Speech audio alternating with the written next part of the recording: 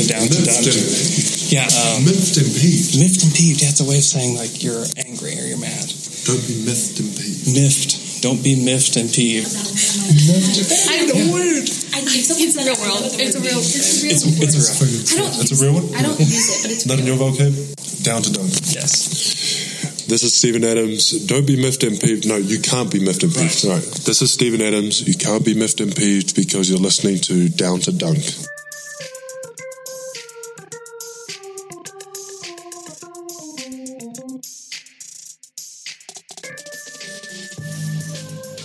Welcome to Down to Dunk. This is your host, Andrew Schleck. We're part of CLNS Media, DailyThunder.com, also featured on Dash Radio Monday, Wednesday, Friday at 5 o'clock Central Time. And with me today is my good friend, Michele Berra. Michele, what's up? Apparently, the dream is free and the hassle sold separately. That's Melo's tweet. Oh my gosh! And I know where it comes from. And the picture is a bunch of like kids, probably from some Melo camps out there. Yeah. But I mean, the fact that the hustle sold separately, I think that Melo still needs to find a place where to buy some, right? Let's get some, especially at his age. Yeah. Yeah. Well. Basically, this is the first tweet that I saw this morning, waking up. So It was a good day from the beginning. Hello. Oh, man. Do you still, just a little update on Melo, do you still expect to see Melo in a different jersey next season? I don't know. I mean, I keep talking myself into the fact that he could try to... I mean, the buyout is the likeliest. We know, and the 23% that I raised as probably the highest percentage for me to go in terms of having him next year. I think it's still there, but the 20 million on the cap is a huge figure. So I don't really know. I mean, like paying him 20 just to walk away, it's. I don't know if OKC can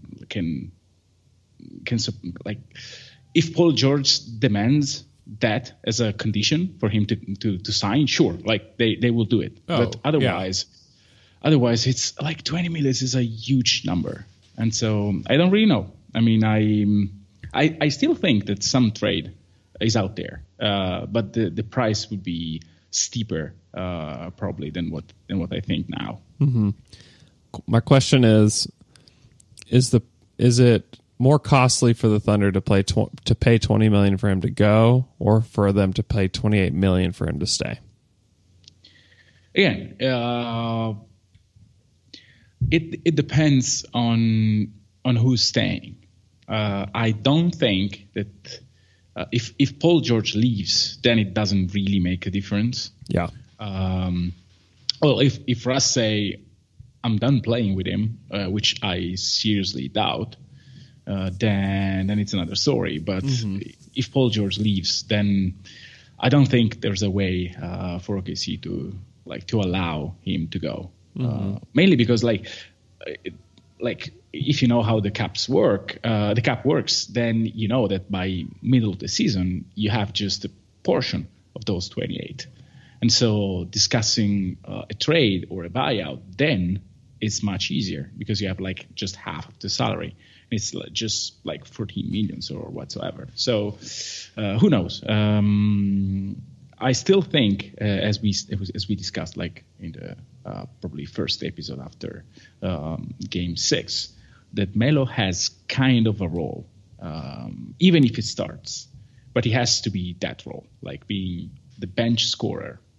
Even if it starts, right, and then he doesn't have to cause drama if he doesn't close, because that is the deal. If he says, okay, I just want to start, like Perk did, but you can close with like the best lineup, and I'll keep my mouth shut, and I'll play iso ball with the second unit. Then I think it can be done. But coming playoffs time, you need to realize that the role is not there for him to play big minutes. That is if he agrees, then sure, he can stay even with Paul George. But I don't think that will be the case. Yeah, it doesn't seem likely at this point. No. A couple Paul George breadcrumbs to drop for Thunder fans that may or may not be meaningless. First one on Paul George's girlfriend's Instagram. On her Instagram story, she was at Noah Westbrook, Russell Westbrook's son's birthday party with Paul George, and they were singing Happy Birthday, and it was so pleasant. And it just means that he and Russell are like real friends, and it doesn't necessarily mean he's coming back to OKC, but it does mean that they're close. And so it's something, not nothing, but I don't know how much of a something it is. He's tried to convince him to go to the Lakers, of course, with him. That's right. Sorry. Yeah, with. So he'll be demanding a trade, and it was. We know that it happened here. Steve Kyler tweeted, if you guys missed this, it got retweeted only 35 times, and it's kind of. I mean, it's again like everything with Paul George is like it's not nothing. But it's not really, doesn't define anything. But it's, so Steve Kyler got a tweet from a guy named Desmond1Battle on Twitter. And he asked, any Paul George updates? Is he leaning back to OKC? And Steve tweeted back, quote tweeted this guy, no idea, but I saw Paul George's agent with Sam Presti and Rob Hennigan, and they were in a pretty heavy discussion. So we'll see. Again, what were they discussing? I don't know. Are they discussing him coming back to OKC and what that would look like? Maybe. Are they discussing, hey, listen, we need to figure out how to get him to wherever LeBron goes, or we've heard LeBron James is going to stay in Cleveland. What are some things you guys are open to? Or we want him to go to Philly and they want to do they want Paul to opt in and to be traded there. Or, it could be a host of things that they could be discussing. So you can't like just say like, oh, they're discussing clearly him coming back, which it could be the case, but it could also be something else. So, you have to take that with like a massive grain of salt when it comes to like discussions of him being back in OKC. But there's just these little Paul George breadcrumbs dropped all over the internet. And it's still May 21st. It's still May, so we've got a while to go. But it feels like every couple of days we get something. Yeah, and probably I assume, I don't have intel on that, but I assume that was that meeting took place at the Combine because likely like Presti was there.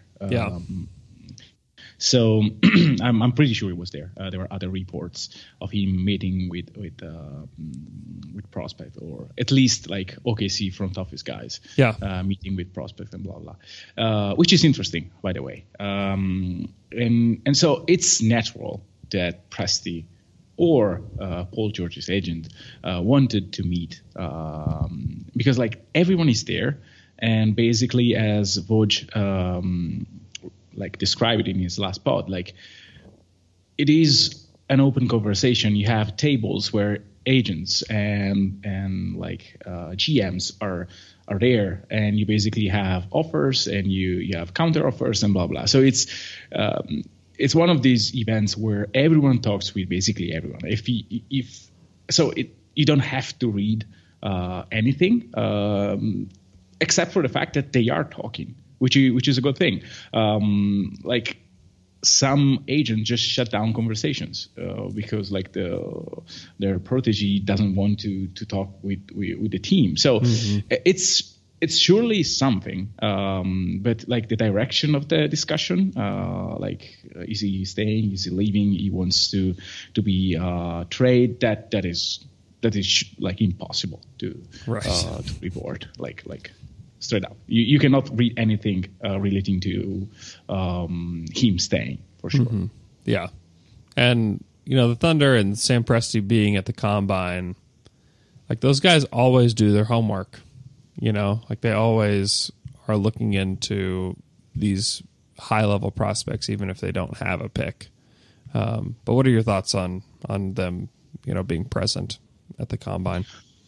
Well, there is a decent possibility that OKC tries to.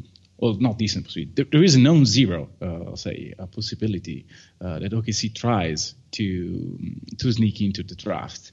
They interviewed player in the top 10, which is kind of puzzling. And you can link that to the Cleveland pick, for example. Sure. But even then, I mean, you do interviews, as you probably said during FryPod, or someone else said in the last few podcasts that I listened to, that you talk with a prospect at the combine because you can.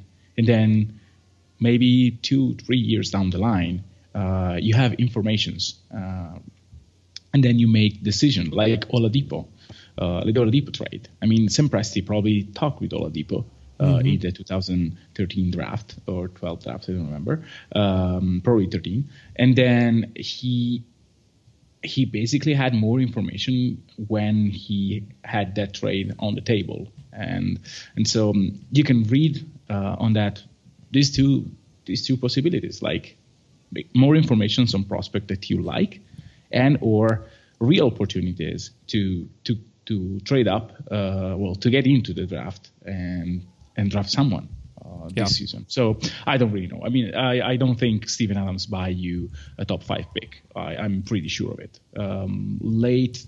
Like a lottery pick, probably.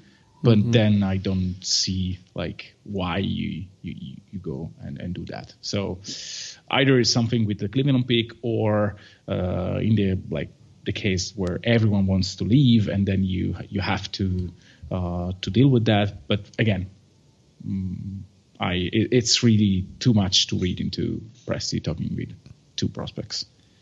Yeah, and if Paul's coming back, I feel like they would give like almost zero consideration to trading Steven Adams. I think if Paul leaves, then I think that you have to start searching for other directions to go.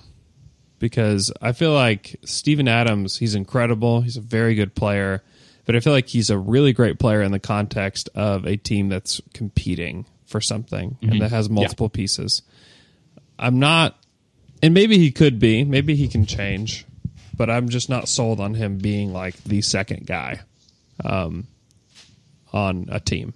I feel like he may be your second best player, but as far as like scoring and offensive load and stuff like that, like I feel like he's clearly like a, at best third guy. Yeah, that goes high into the you have to have a very specific team if you want Steven Adams to be your second best scorer, and you need like 3 other real offensive players. Yeah, like if you say you have like Grant, Abrines, and Paul George. Well, if you have Paul George, then it's done. So I don't know. Like if you have Steven Adams as your second option, like either the first one is Berserk Russell Westbrook, then you may have Steven Adams as your second in points per game. Right. But that doesn't buy you like a title team. Like, yeah. That is if that is what you meant, then yes, I agree. Mm-hmm. And if they did trade him for a lottery pick, then you're waiting on the development of a guy. I mean, it's tricky. You're not getting the number 1 pick for Steven Adams and Ferguson and change. Someone tweeted at us that trade. So no, yeah, of course. Like if Phoenix says, "Do you want the first pick for Steven Adams and Ferguson?" You have to consider it. Like you probably accept it. You probably go for it. But like if that happened, I think like the GM of Phoenix and everyone who works in the front office should be fired like on the spot. Yeah, because it doesn't make any sense. Right. Yeah. I mean, they're looking for a franchise-changing guy, and while Steven Adams is really good, he's not a franchise changer. No. He's a guy that's good for your culture. He's a great defender, and it has an up and coming offensive game. But like, he's not a go-to guy in any capacity. So, it would be really foolish for Phoenix. Like, really, the only interesting trade for Phoenix for the number 1 pick is Karl Anthony Towns for the number 1 pick. And, that's been floated out there, and I don't know how real that is. I don't know how real the Karl Anthony Towns trade block is. It was just like mentioned on the low post, and then it was like aggregated like crazy. But it is a messy situation, though. I mean, seems like it. Yeah, I mean, the fact that you fired the guy, like he is quote unquote assistant coach. It's like if the Thunder, when Russ was in the mix of signing the extension, just fired Cheek just because he had like an ascendant, because he was like the main assistant coach for us. Like, it doesn't make any sense. You don't do these things, at least with the information that we have. Because, like, there can always be something that it's not reported and we don't know. And maybe like 2 or 3 years down the line, we know that he's made like a huge mess in other part of the company, and so of the team, and so then you realize that was just narrative. So it's weird. Yeah, it is weird, because that team should be coming back together and just saying we've grown, we've become a better defensive team. We missed Jimmy Butler for a large stretches of the season, and we're going to come back more cohesive. But like, it seems like something might happen this summer with the core of that team, and I think that they would consider trading Andrew Wiggins, and I don't know if they'd consider trading Towns. I mean, it's just an odd situation overall, but we'll see. Yeah. I feel like still the most likely scenario is that like nothing happens with them and they just move into the season, but there is some volatility there for them too, where they feel like they need to go and may need to go in a certain direction. But yeah, before we get into our draft prospects, I want to tell you about Andy's Frozen Custard. You've got to go check out Andy's. They have locations, a few in Oklahoma, around the metro area. They have several in Texas, a ton in Missouri, Arkansas, Kansas, Colorado, Arizona. You've got to go check out Andy's. It is fresh frozen custard. Hour by hour it's made. It's so good. It's so fresh. Right now, you can get 2 of their specials. They have the strawberry shortcake sundae and their blueberry concrete. It's hot here in Oklahoma and in Texas, and you need something refreshing, and you can go to Andy's Frozen Custard and get that sweet treat. It is so delicious. It's easily the best frozen custard I've ever had in my whole life, and that's not hyperbole. It's the truth. So you got to go check out Andy's, support the people that support Down to Dunk, and eat at Andy's Frozen Custard. Let's talk about our favorite draft prospect, maybe that we've ever covered, and Luka Doncic. Yeah, I mean, last weekend I basically dedicated my the spare time that I had in watching the EuroLeague Final Four, which is a very, very, very good event. And I don't know how many people actually watched it from the US, but I think that EuroLeague is somehow underrated in terms of quality basketball, especially in the final phase. And like the final was amazing. Like, it was a very, very good basketball game. A low score, yes, because in Europe you don't score 100 points because the floor is shrunk because of like technical stuff, like the FIBA line, it's different, and so there's less space, there's less talent. But the quality of basketball was incredible. And Doncic was not the best player on the court because he had like foul troubles for basically the full game. But it still was so important for Real Madrid. It was like the second best scorer. He handled basically the 80% of the possession while he was on the court. He is a pick and roll wizard. He's really a pick and roll wizard. He can find angles. Like for himself, like body-wise, he can attack even quicker and bigger defenders, even if he's not like the greatest athlete, and he can find like passing angles like no one I saw recently. And so And the fact is that he's born in 1999.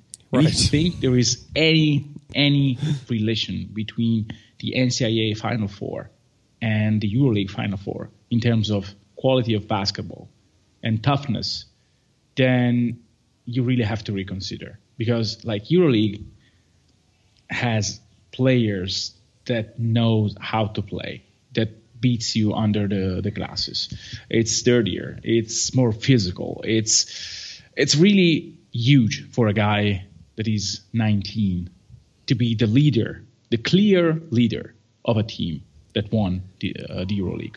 And so if you think, like, I know that I get like over excited about him, but how can you not be? Like, winning the EuroLeague is a big stuff.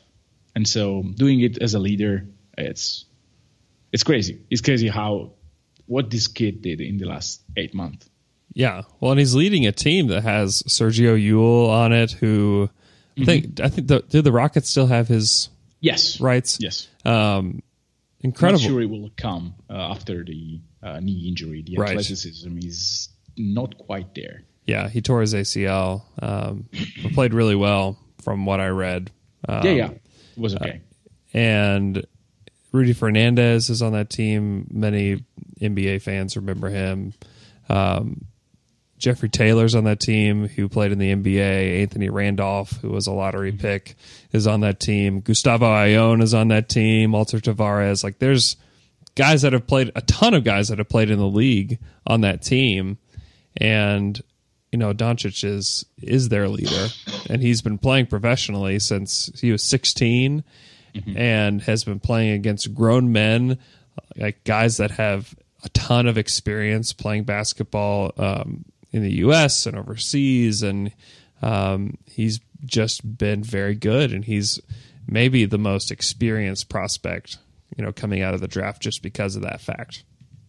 Yeah, and like offensively, and you can criticize him under many points of view. For example, he's not the best off-ball guy. He really likes to have the ball in his hands, and when he doesn't, he's a little bit, still like Russ. He doesn't cut. He doesn't move very well, even if he has a very, very good spot-up shooting mechanism and rhythm. He's not like very athletic, but like this should not sound as like he doesn't move. Like he jumps, he can dunk, he blocks shots. Like yesterday in the finals, critical possession, 1-on-1 against the smaller guard. He blocked that guard at the rim. So he's not that like poor in terms of athleticism, but he's not like Gerald Green, and so you have to notice that.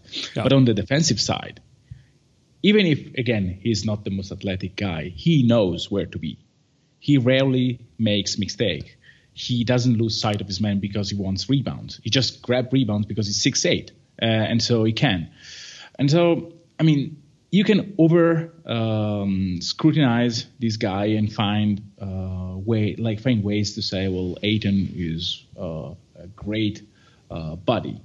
But then if you look at the way they play basketball, we are in two different universes. One is a semi-god that plays pick and roll like an experienced 40 years old that played like for his entire career. The other one doesn't know where to be on the court offensively. So there is a huge gap between Doncic and basically every other prospect in this class in terms of understanding and effectiveness and production on a basketball court. Yeah, and you just think that if Doncic can go to a good situation, I think like Phoenix is like a decent situation for him. And if he can have spacing on the court, you just have to wonder what he can do with that.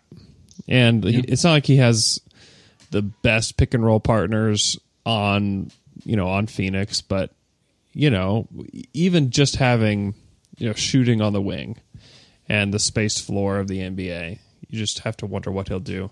I have a question. What position do you think he plays in the NBA? I don't think a position applies to him.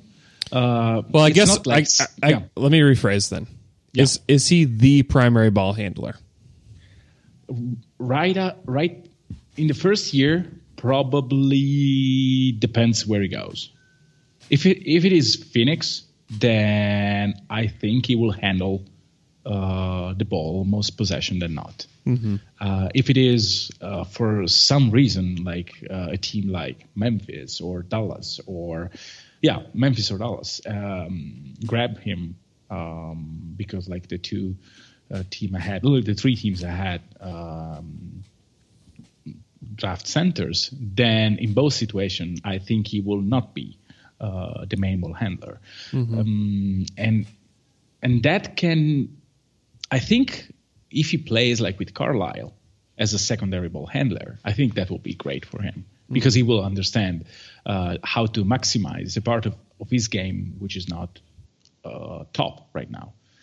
I was thinking about your comment on the spacing. Like, if you look at the roster of Real Madrid, when they play the starting unit with Felipe Reyes and Gustavo Ayón, which are two centers that have probably 10 feet of range, right? And he can still find shooter and be effective in pick and roll situations, which is like crazy. You give him like 4 shooters, and this guy is he will unleash like great NBA offense.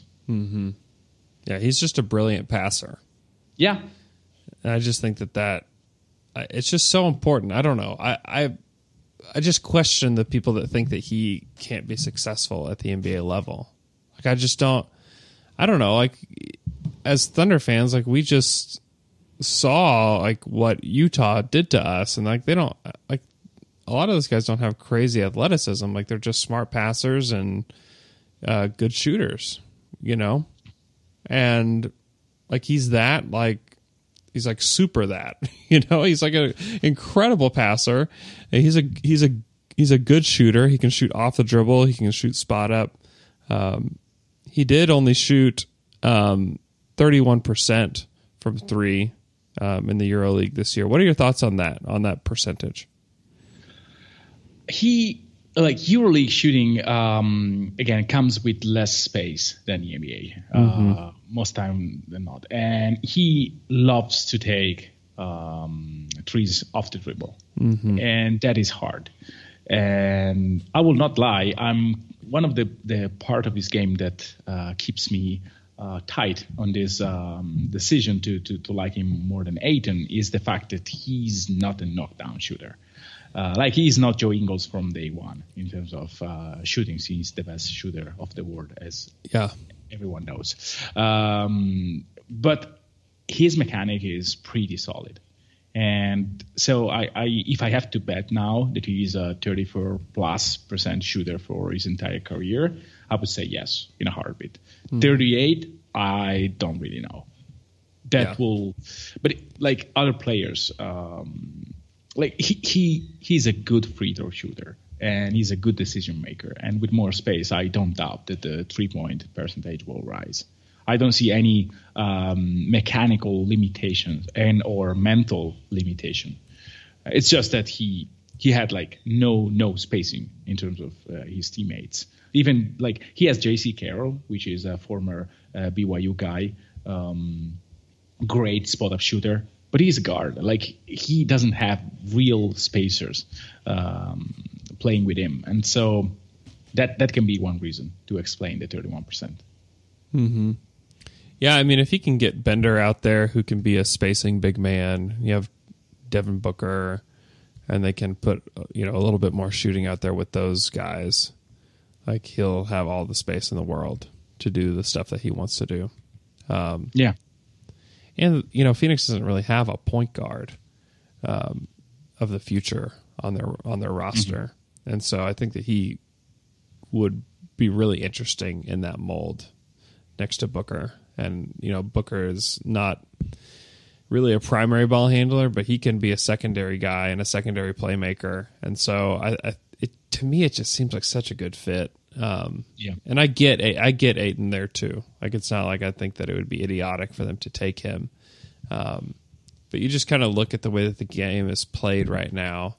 And if you think that Ayton is a guy that can change the way that the game is played, where like teams have to game plan differently, and he can be a game-changing big man, then I think you have to take him.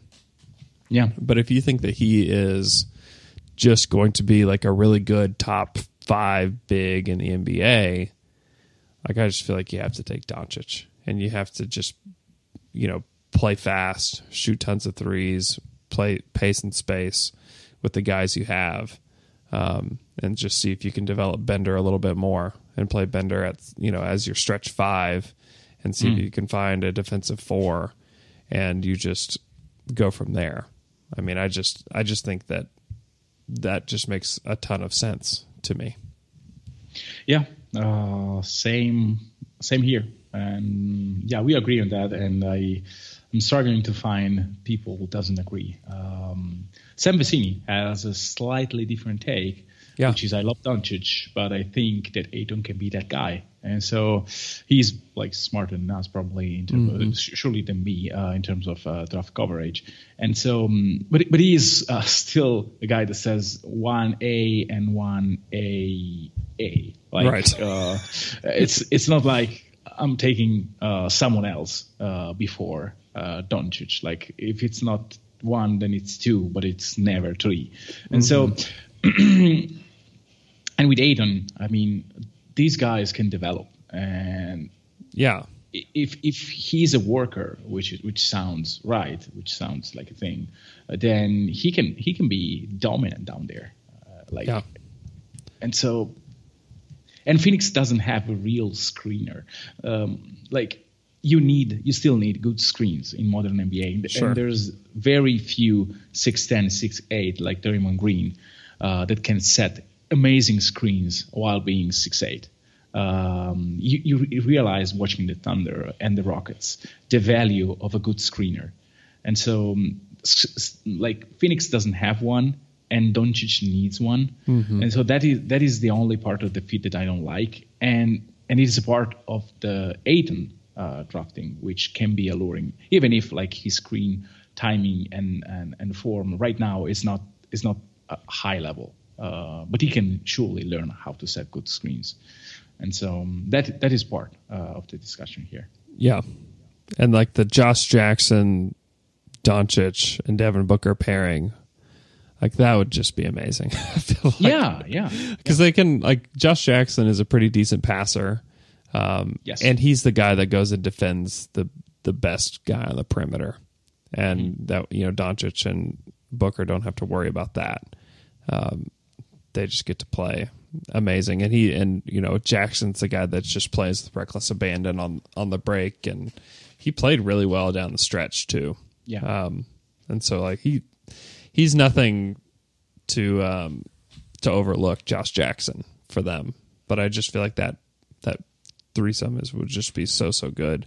But then their bigs are giant question marks. Like Marquise Chris is just a massive question mark, and may just be a bench role playing energy big.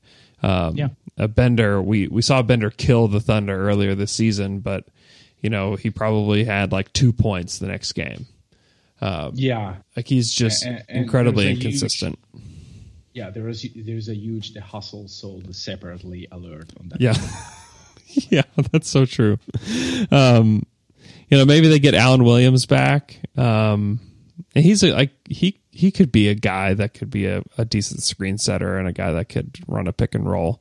But they still have some issues there at the big spots, and that's why Ayton is attractive there, because you could easily say like we'd like to give Elfrid Payton another look, and we want to have. He did. He will be phenomenal, like reverse sensor probably. That's exactly right. This dude can actually see what's happening on the basketball court now, and he'll be an All NBA point guard next year.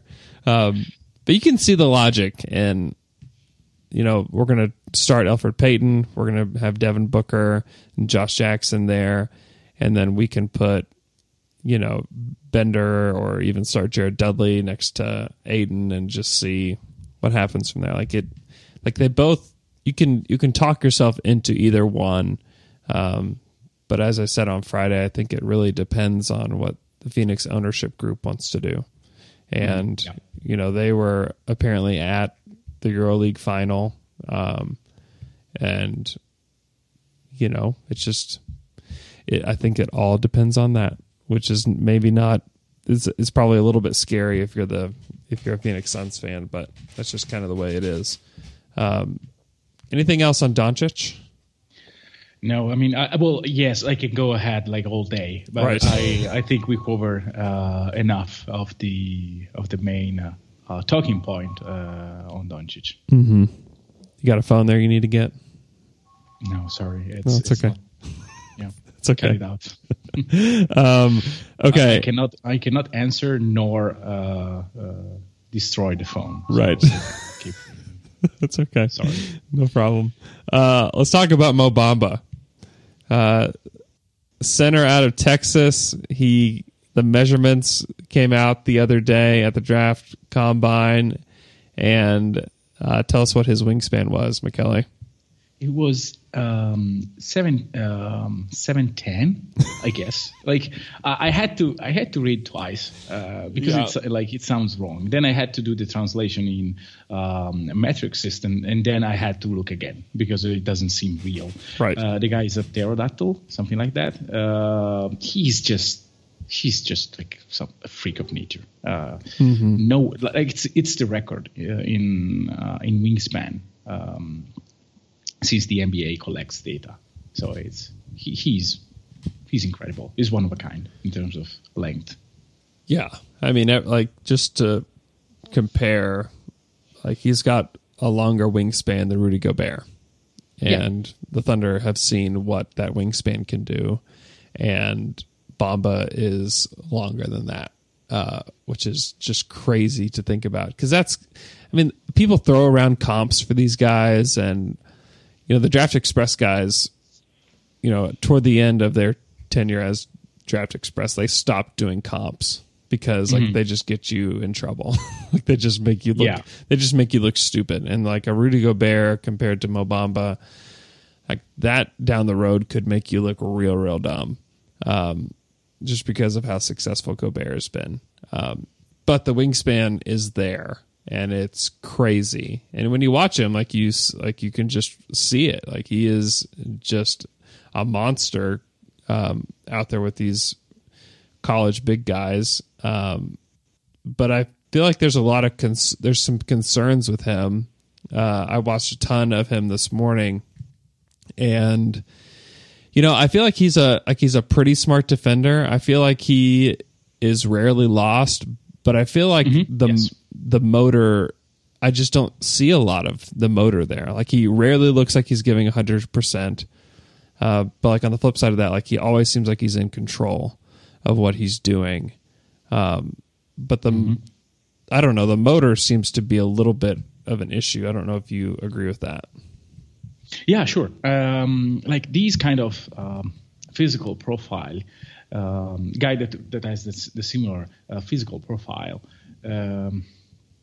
the low motor is something that is there at a young age, because I imagine like Bamba was still growing last year, and like you kind of try to build muscles like ahead, like not in advance, because like later, not in advance, because you risk to destroy and to like to do bad stuff with the body.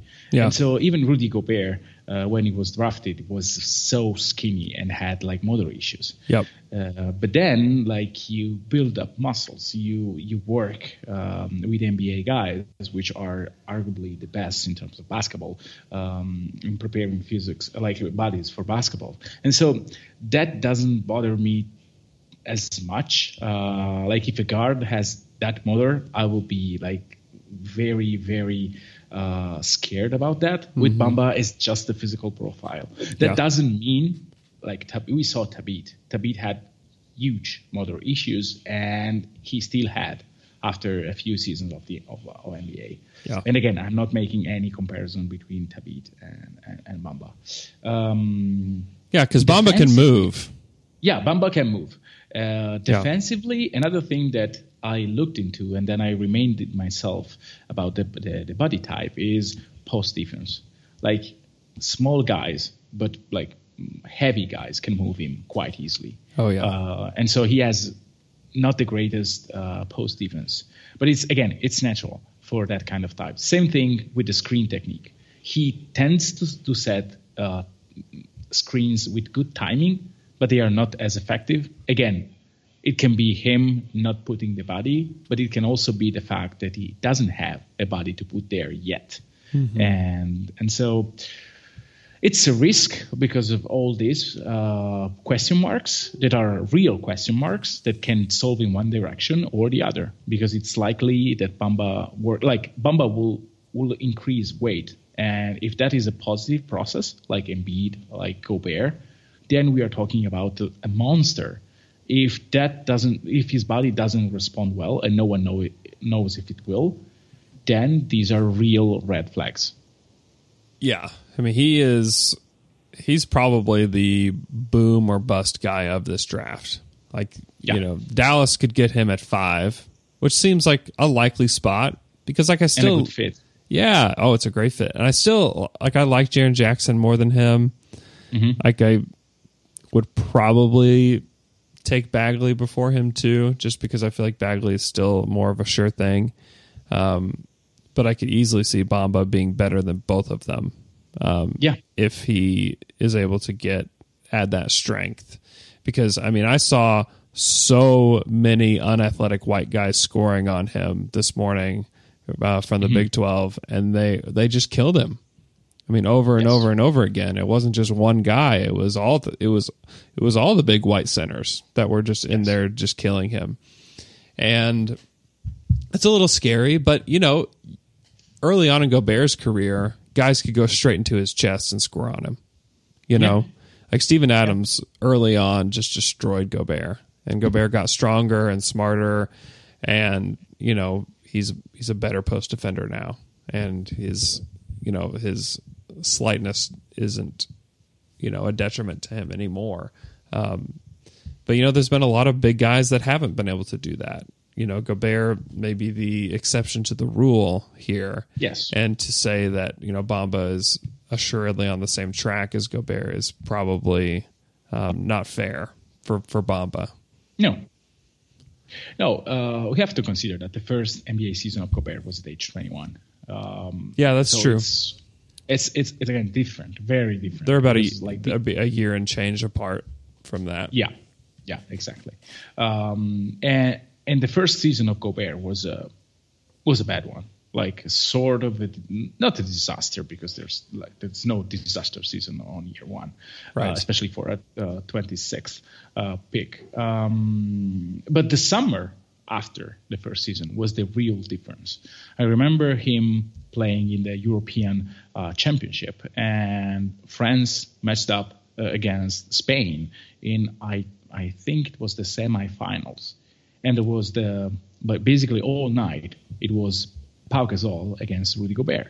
Mm-hmm. And Rudy killed him defensively. Like, Pau Gasol was not able to score on him. And he had more strength. He added a few pounds. He was more stable. He had more balance in his core. And if Bamba does something like that, then we are talking about a real umbrella under the basket. Mm-hmm. And there's no way to score if he adds strength. Well, there's a way to score, but and he shoots 3. Right. He shoots from 3, which is something that is not percentage-wise a good number as of yet. But for some reason, the way he takes those shots makes me comfortable on him being able to develop a reliable 3-point shot in pick and pop situations. And that is a huge, huge part of the deal, because Gobert cannot shoot. Right. And if you get like an elite rim protector that has the ability to stretch the floor, so you don't have to put other spacers, you can afford to have a non-shooting point guard, for example, then it makes Bamba really, really intriguing. But again, the fall could be as high as the ceiling. Right. Yeah, exactly. I like a lot of things about him. I thought, like, defensively, he's got good hands. I almost liked him defending guards more than I did big guys in the post because he can get out there. Slide. He has feet. Yeah, he's got great feet, and he's got good hands too. There were a few times where a guard would try to blow past him, and Bamba would pick his pocket, and like he's got good hands. He's got good size, and he is good at positioning. But yeah, he's got that strength, and the weight is a concern. And it'll be the reason why he doesn't make the NBA and make it as a starting big man. Mm-hmm. Yeah. Like recent updates from Jonathan Givony, which I kind of trust in terms of judgment. Yeah. And like some of his tweets, like all these guys are just agent stuff. Like you want to like this is a general rule about everyone who makes business in discussing the draft, and it's not like something that I judge. It's something that is real. You know agents, players, tons of guys, and so you tend to sometimes to say favorable things that are real but are just favorable. And so he said about Bamba that he showed up in his gym in Chicago because he has like this parallel gym where players can gather before the combine and play there for a few days, and he gets to see them. And Bamba apparently was in amazing shape. He was already bigger. His shooting form, I saw a video, looked more compact than the one he had at Texas. And he like, if you think that those things are quite real, then you can make a case for him to be drafted in the top 5 and maybe top 3. If the shot is real, then Bamba is a completely different prospect. Yeah, Atlanta would have to consider him if they see those improvements there. I feel like his offensive game, if he can be paired with a good point guard, I just feel like his offensive game will be so much better in the NBA because they tried to post him up so many times. And it was so ugly. I mean, that offense at Texas was so incredibly ugly. But if he can be a rim running center that can pop out to 3 at times, like that's the role. And like you can see it. But on a non-spaced floor in college where he can't score on these dudes in college in the post. And I don't understand why that was like the go-to thing for him. I mean, over and over and over. Guy, and we post him up. Right. It was so. it was hard work just to watch it. Just like, man, like they're posting him up again. They're gonna keep going to Bamba in the post, and he doesn't have the strength to finish over these guys or have like the feel to finish over these guys in the post. It's like what are they doing? Like it's just. I mean, you watch just 10 clips of it, and you're like, "Oh, I know exactly why Texas didn't have that much success this year." Is because like they keep doing that. But in an NBA game where you can spread the floor and you don't have guys like just parking themselves in the paint on him, I think that he could be a great pick and roll partner. Like he's got good hands, he can finish well, dunking the ball at the basket, and he's got. He can shoot it. You're right. His percentages were not good. He shot 27% from 3. Let me see how many attempts. He had 51 attempts. He was 14 of 51. Per game. Yeah. And so he didn't take a ton, but he took enough to where it's like, okay, like this is clearly a part of his game. And if he can hit 33%, then you're talking about like a really dangerous, role playing big man. Like I don't know I don't see him as a number 1 option, but if you have a scoring point guard like Dennis Smith, like I just feel like Dallas is such a good fit. So if he can play with Dennis Smith, and Dennis Smith can develop and be better than he was last season, which I think that he will, it could be just a perfect combination of those two. So athletic. Oh, like, these will be one of the most like if Bamba improves his athleticism in terms of like again we discussed that. Then pairing him with Dennis Smith would be gorgeous. Oh, and you're right, like about the rim running stuff, because Texas doesn't have spacing. Like in some possession, he provided the spacing. So we're talking about like a very cramped offense. And so if he has more space, like in a spread pick and roll system, that is dangerous. And again, I discussed this with Lorenzo this morning, Lorenzo Neri, and he was telling me, yes, I know that he's kind of ugly to watch, but don't discount the Texas effect, which is Jared Allen had similar issues. Like he was not a very high-level offensive prospect because there was no space on the court. None. And turns out that he's more than decent, and he could be a starting center soon. Maybe not the most productive one, but still there is a Texas factor, like close to the Duke factor in terms of offensive selections that we discuss while we were covering Tatum. Yeah, and they always played another big next to him, like another in the paint. I can't step out. I'm here in the paint with you, Bamba. Big, and it was killer. It just absolutely, like, they had no offense, basically. I mean, they would stop, and they would wait until Bamba got position, and they dump it down to him, and Bamba would, inevitably have two hands in his face when he's trying to shoot these, like, turnaround little jumpers, or trying to go to the basket when he's got, 3 or 4 arms up there he's trying to finish over. I mean, it was really ugly, but I did kind of walk away from that thinking, that won't happen in the NBA. Like, first of all, like, these coaches are not going to say, "Oh, we got to get Bamba in the post." Like, that's just not going to happen. It's just not. Like, they're not going to be Shaka Smart and do that over and over again. They're not. And so, well, maybe Mark Jackson will get another gig, and he used to post like David Lee. Thompson.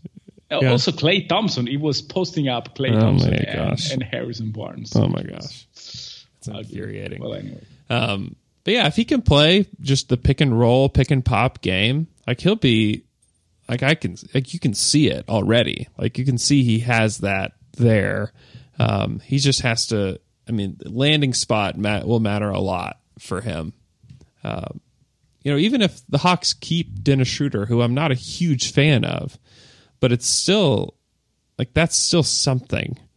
And who knows if Schroeder is even in Atlanta for next season. There's rumors out there that he could be dealt. But I love the Dallas fit for him. You have Carlisle, who's a great coach. You've got spacing already there. Like, you've got, like, smart, Wes Matthews and Harrison Barnes out there who could be the 4. And you have Dennis Smith. And, like, you've got, like, that's an offense, and you can, obviously Dirk is basically just a backup center now, but you can even throw Dirk out there to space the floor some too. And I mean, it's just a really interesting fit to me. I don't love the Atlanta fit. I really don't love the Atlanta fit for anybody, just because, like, nobody really even knows what Atlanta is right now. They're just a tank. They just want to tank, and they're going to be bad again next year. And then, like, Memphis, I mean, he could develop behind Marc Gasol. I mean, can't really see those guys playing. I guess you could play them next to each other, but not consistently. Yeah, I don't love that. I don't love that fit. I like Jaren Jackson there, because I think you can play Jaren Jackson next to Marc a little bit better. I'm not sure how much Marc will play in a Memphis jersey next season. Interesting. I don't know. I mean, it's like, loyalty is a very, very good stuff, but also an overrated stuff. I think that Memphis has to start over. I mean, that core to me is like, it's like, probably they will hold to it until the trade deadline, when I hope that no one has to deal with injury again, but it is not likely at this point. And so, like, it's the third season, second season with this precise core with Chandler Parsons, and if it doesn't go anywhere, are you really not considered to get anything for Marc Gasol. Right. Like with Conley injury, you basically like in that contract you are not getting anything. Marc Gasol, maybe. Like ask San Antonio. I mean, play the two Gasols. And I don't know, do something, but I am not sure. Well, I'm not sure about Memphis. I know that they cannot rebuild, but in the same way, like who's gonna watch this? Yeah, what choice? They don't have many choices from here. But yeah, I Bamba's risky. I think is what kind of my conclusion with him. But he has like the skill set to be a very good modern big guy, like Clint Capella plus, Yes. Like I think that he could be that. And it's going to take some time. It's going to take patience and it's going to take time, but it could pay massive dividends. And like you have a Clint Capella with a jump shot, a Clint Capella with a corner three. And it's like, whoa, like, can you imagine, Houston with that spacing. Yeah, Houston, if he could do that, I mean, it would be insane. Like they would be unstoppable. Like you could play him, 35 minutes a game without even blinking. And so Capella with a pop up, pick and pop. Yeah, like a top of the key pick and pop, like Horford. Oh, like they would kill. Imagine Horford with Harden. Like switch Capella and Horford for a second. I don't think there's a team that can beat that. Right. Because Harden is deadly in pick and roll situation. Imagine if he has like a pick and pop partner, which he can rely on, and you don't have to play the dunker spot, and you can stretch you can stretch a Rudy Gobert type to the extreme because it will not stay under the rim. And if you have like a guy like that, and on the other end, he can provide the ultimate rim protection. It's not a franchise player probably. I don't think he has in him, but he's a hell of a pick, no matter what. Yeah, and if you feel confident that Dennis Smith is your guy moving forward, then I think that you can feel even more confident with Bamba at that spot. I mean, I think that if he lasts until 5, like I think so. I don't see anybody else that you would really consider at that spot over him, unless you really like what Michael Porter does. Or if the guy we are going to discuss now actually gets a look ahead. Well, let's talk about him. Let's talk about Trae Young out of Oklahoma. And most of our listeners probably know a lot about Trae Young already and know the kind of player he is. And I'm sure there's a lot of OU overlap with Thunder fans. And so we already know a lot about Trae and his game. And to me, he's another risky prospect. But what are your thoughts on Trae? Do you want to play a game? I do want to play a game.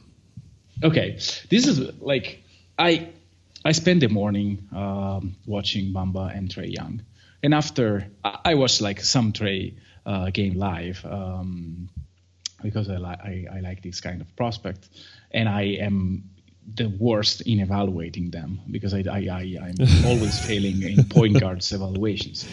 And so I looked up in the Synergy database to similar prospects, and then I remembered that like a lot of people compared him to Steph. Yeah. And so I went back and pulled off the report of Synergy of Steph Curry coming out of college, and then in order to be like even, I decided to take another player. Can you guess who he is? This is not part of the game. Like Steph is the best possible comp for Trae Young. Yeah. And so I had to balance. Samaj. No. You need to have the same profile, like high volume shooters, great college career. But yeah. Ray? No. Like the guy is not in the NBA. Oh, okay. I don't know. It's Jimmer for that. Oh, okay. Yeah. That's because like the high end, low end there. Exactly. And so now I give you a specific statistic, and you have to rank these three players in their last college year. Oh my. Okay. Okay. Okay. Points per possession. Points per possession. Curry, Jimmer, Trey. No, Jimmer, Trey, Steph. 1.5 for Jimmer. 0.9. Let me see because I don't have it here anymore. 0.957 for Trey and 0.931 for Steph. Wow. Okay. Yeah. So Jimmer was quite high. Unbelievable. Yeah. He was older, to be sure. But still. This was Yeah. Curry's last year at Davidson. Yes. Okay. Yeah, the 2000. If I'm not mistaken, these can be like very, very terrible podcasting from my part. It's 2000. Let me check back. Now that you make me think. It'd have to be 08. 07, 08. No, it's 08, 09. So it's the last one. Oh, okay. It's 08, He got 09. drafted in 2009, right? Yes. Yeah, I'm thinking. So, okay. Yeah, so it's the last one. Yes. Pick and roll, including passes. So the offense in points per possession. So again, points per possession, while he was the main ball handler, and he either scored for him or passed the ball to score. Okay. Trey, Jimmer, Curry. Woo! Nailed it. Got it? That's 1 point. Yes. So Trey was, again, 9.57, which is the same figure he had in points per shot because Wow. like mainly he was taking shots every time. Right. And he handled 600 possession in pick and roll. Wow. Which is, yeah. Second comes Jimmer at 300 possessions at 9.43, so pretty close. Yeah. Curry basically didn't handle pick and rolls in Davidson's system. Right. 64 possession for 0.78 points per possession, which is like abysmal like compared to the other ones. Yeah. And it's really incredible to think that now Steph is probably the best pick and roll threat in the NBA, and in college he was not that. Yeah, because I mean, up until that season, he just didn't really even handle in the pick and roll. Like he was a shooting guard, basically. Exactly. Before that last season with Davidson. And then like the big question is like, is he even a point guard?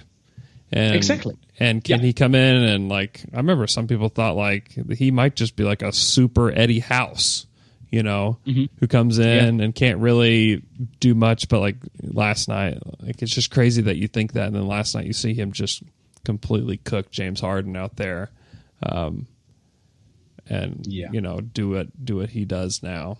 But yeah, I remember like there were tons of question marks about like what position does he even play in the NBA, and he's too small to be a shooting guard, and can he even be a good enough ball handler to do what he's supposed to do? And it's just comical now to look at those questions. Yeah, it's so weird. Percentages of isolations. That is, I think, very interesting.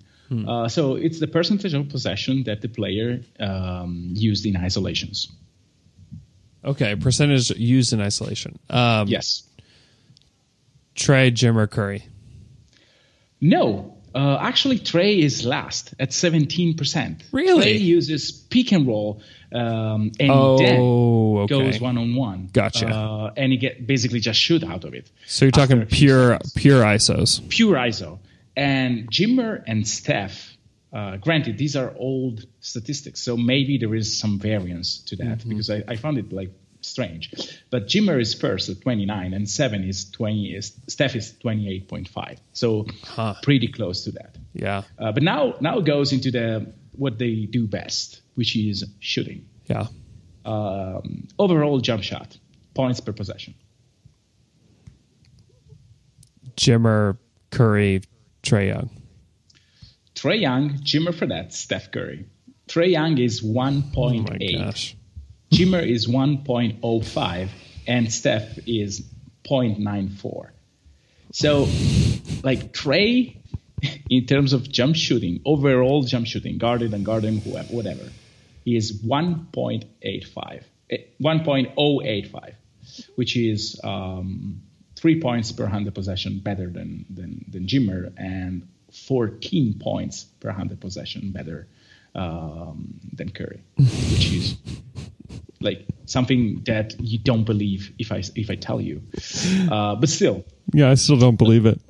Yeah, let's do a few more. Catch and shoot. Okay. Oh man. Just so you guys know, before we started the podcast, Michele was like, "You probably won't get any of these right." Well, you got one. I got one. I got my one. I'm just taking that to the bank. What? Tell me again the stat. Catch and shoot. Oh, catch and shoot. Trey, Jimmer, Curry.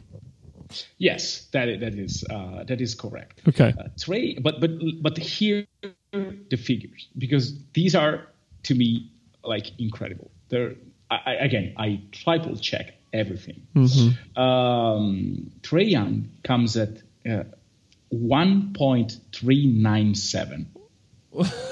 That is a crazy number. This is a crazy number. Jimmer comes at 1.29 and Steph 1.16. To be fair, like Jimmer shoot 115 possession, Curry 85, and Trey just 58. Yeah, I was gonna say I wondered how many possessions it was, because Yes. it didn't seem like he did that very much. No, not very much. But tell me now, it's not like it's the bonus question. What's the points per possession of Trey when unguarded? 21 shots. 1.5. 2. It's 2. Like he basically make basket every time. Wow. Like this is craziness. Like even if it's random, because 20 shots are a very random figure, like to be able to score basically 60% of the time, it's 66% of the time. Sheesh. It's just unbelievable. Last one. Around the basket. Like non-post ups scoring around the basket. Oh boy. Trey, Curry, Jimmer. No, this is Steph, Jimmer, and Trey. And this is the only part of the offensive report of Trae Young, which to me needs a discussion. And like Steph goes at 1.23, which is extremely high because he's so crafty in layups and techniques around the rim.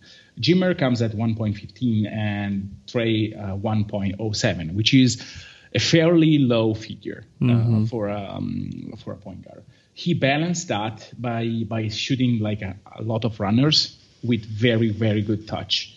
But still, the fact that he's not very crafty at the rim and for some reason he wasn't that effective reminds me a bit of other guys that struggled, especially early on in their career. And there was no question that Trae Young can be literally one of the best shooter of all time in the NBA. He has the making.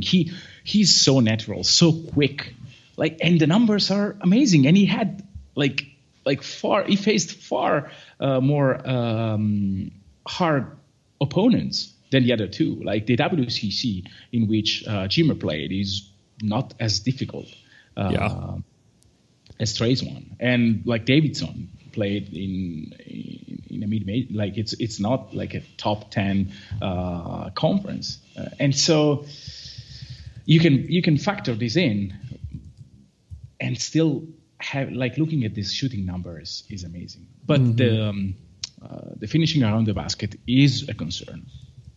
Yeah.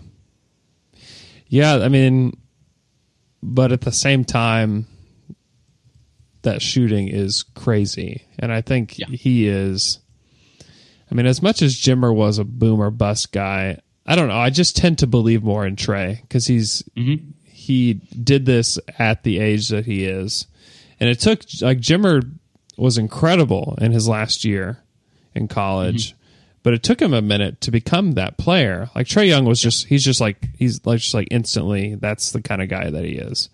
And so I would be really shocked if he was like Jimmer, where he just can't make it in the league because he can't get separation and he's not athletic enough. Like, I just see Trae Young being able to make it. There's obviously some defensive questions and then the finishing at the rim, but he clearly works really hard. Yes. And I don't know. I mean, I'm not sure where he ends up going. I mean, Orlando is where a lot of people have him going at 6. But I think that and I don't know that Atlanta would, but I think that you have to even take a look as high as 3 with Atlanta. I don't think that... I think there's another team that will take a look in the search of the next Steph Curry. The Sacramento Kings. Oh yeah. Hey, oh, yeah, sure. You're right. They love Buddy Hield, thinking that he was the next Steph Curry, and so maybe they would look there. I mean, with the Kings, like, nothing would shock you at this point. I think that I would rather have Luka, but Trae is really intriguing, and if he can be, I mean, if he becomes that kind of guy, like, there's not maybe a more valuable player than a pick and roll point guard that can shoot deep threes off the dribble and can shoot them with accuracy. I mean, there's not a much more valuable player in the NBA than that. And, Luka's, he's not as knocked down a shooter as Trae is. And we are talking about different universes in terms of shooting. Like, Trae can really look towards the sideline and then in one motion go up for a shot and make it, like, from 30 feet easily. Like, that is a different shooter. Like, there's no one. Like, not even Curry was that kind of shooter. And, like, I know that I will regret deeply these words, but I will not be, like, think about the best players on the best teams. Like, there are plenty of Steph-like guards, like Kyle Lowry, guy who is 6'1", maybe, with a crazy good 3-point shot out of pick and roll. Steph Curry, Damian Lillard, CJ McCollum. Yes, I know that there are different physical profiles, and that Trae will be a black hole on defense for probably his first few years, which is, like, he has nothing there, like, close to nothing. He has shown anything. You can say that he didn't play any defense because if he got into foul trouble, there was no way for the Sooners to win, and that is always something to consider. But his physical profile on that end tells you that he will give you nothing, and that probably better team will exploit him quite soon. But on the other end, like, it is the question that I asked to this friend of mine this morning. If I have a 70% of what Curry is on offense, how high would I pick him? Yeah. And I'm not sure I would say outside the top 5. And to me, there's a better chance than that Trae Young ends up being 70% Steph Curry than the opposite. I'm like, that shot is unbelievable. Like, I never see anyone at college level shooting like that.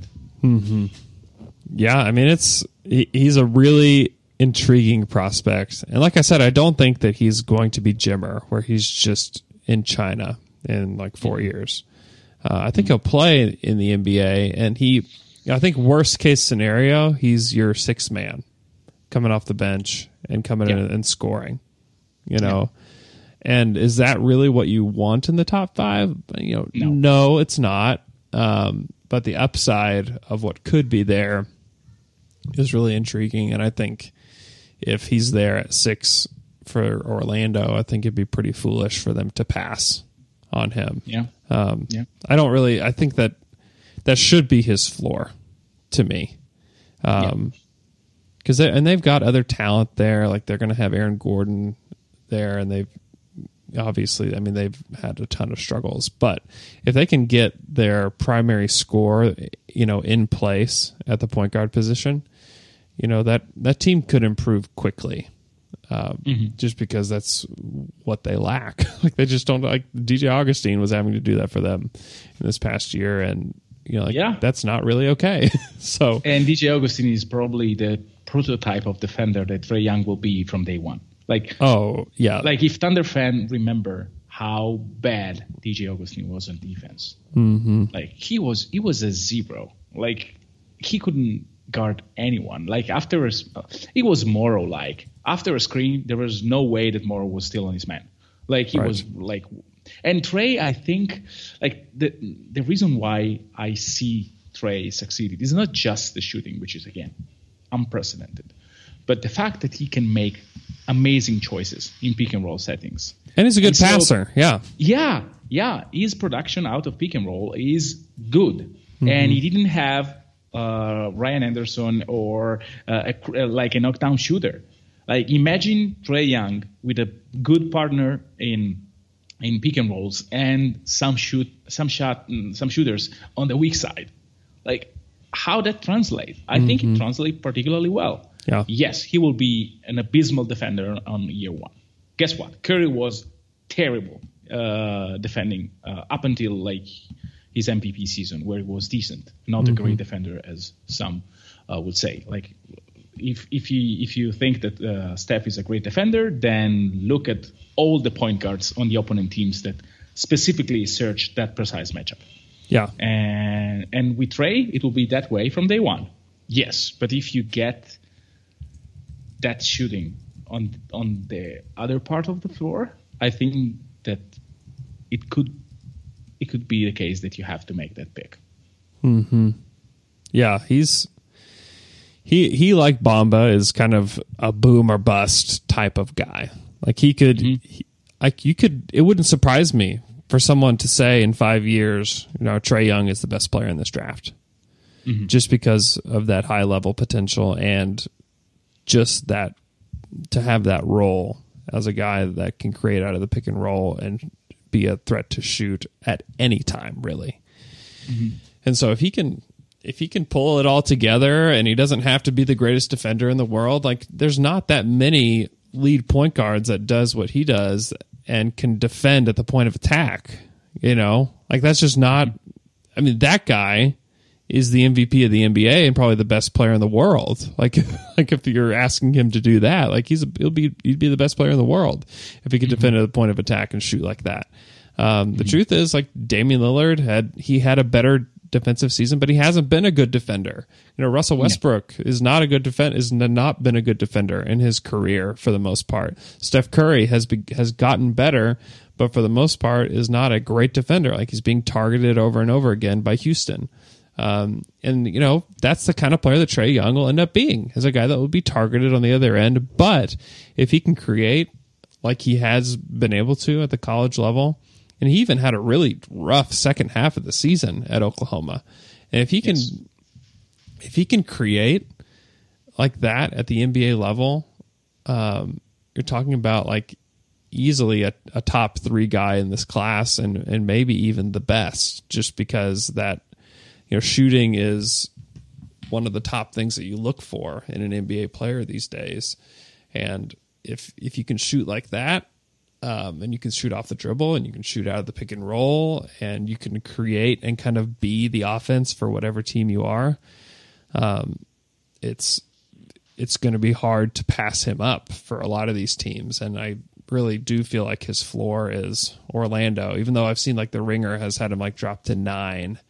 I just have a hard time believing that Orlando would pass on that with the need. I mean, they just have such a desperate need for a player like that. I don't know. There are a few reports that says the team can slide as much as 11. That I don't see it. Yeah. It's the endless, because like when you look at the successful model, then the first thing that you try to do draft-wise is to replicate. So now what's Danny Ainge did in the last few years will be the blueprint for many teams there. And so Mikal Bridges, and all these wings like Porter, which is like a different type of player. So I won't put it in this context. But I see guys like that raise in draft prospect, and so if you say that Orlando takes someone like Mikal Bridges, then it could be the case, and you get a very, very solid NBA player, maybe a Chris Middleton, and you may be okay with that. But with Trey, you have, as you said, a very a good percentage that he can become your franchise player. Yeah, and another big chunk of his likely outcome can be a Lou Williams type, even if Lou Williams is a different player, but it can be a decent bench scorer. Yeah, and like when you pick at 6, this is basically what you get. And if you are confident on if Trey works out for you and you basically destroy everything that you threw against him, and you have faith that the shot will translate, then I think that this is the generational player that you can search for. So it's really, really difficult to evaluate Trae Young. And again, take all of this knowing that I am very, very, very bad. I'm like Anthony Bennett bad in discussing point guards, because I really thought that campaign was good, and let me think, the one that I thought I saw nothing and it became like great. I don't remember, but they're like I usually am wrong about point guard, and so who knows? Well, Cam got hurt too. Yes.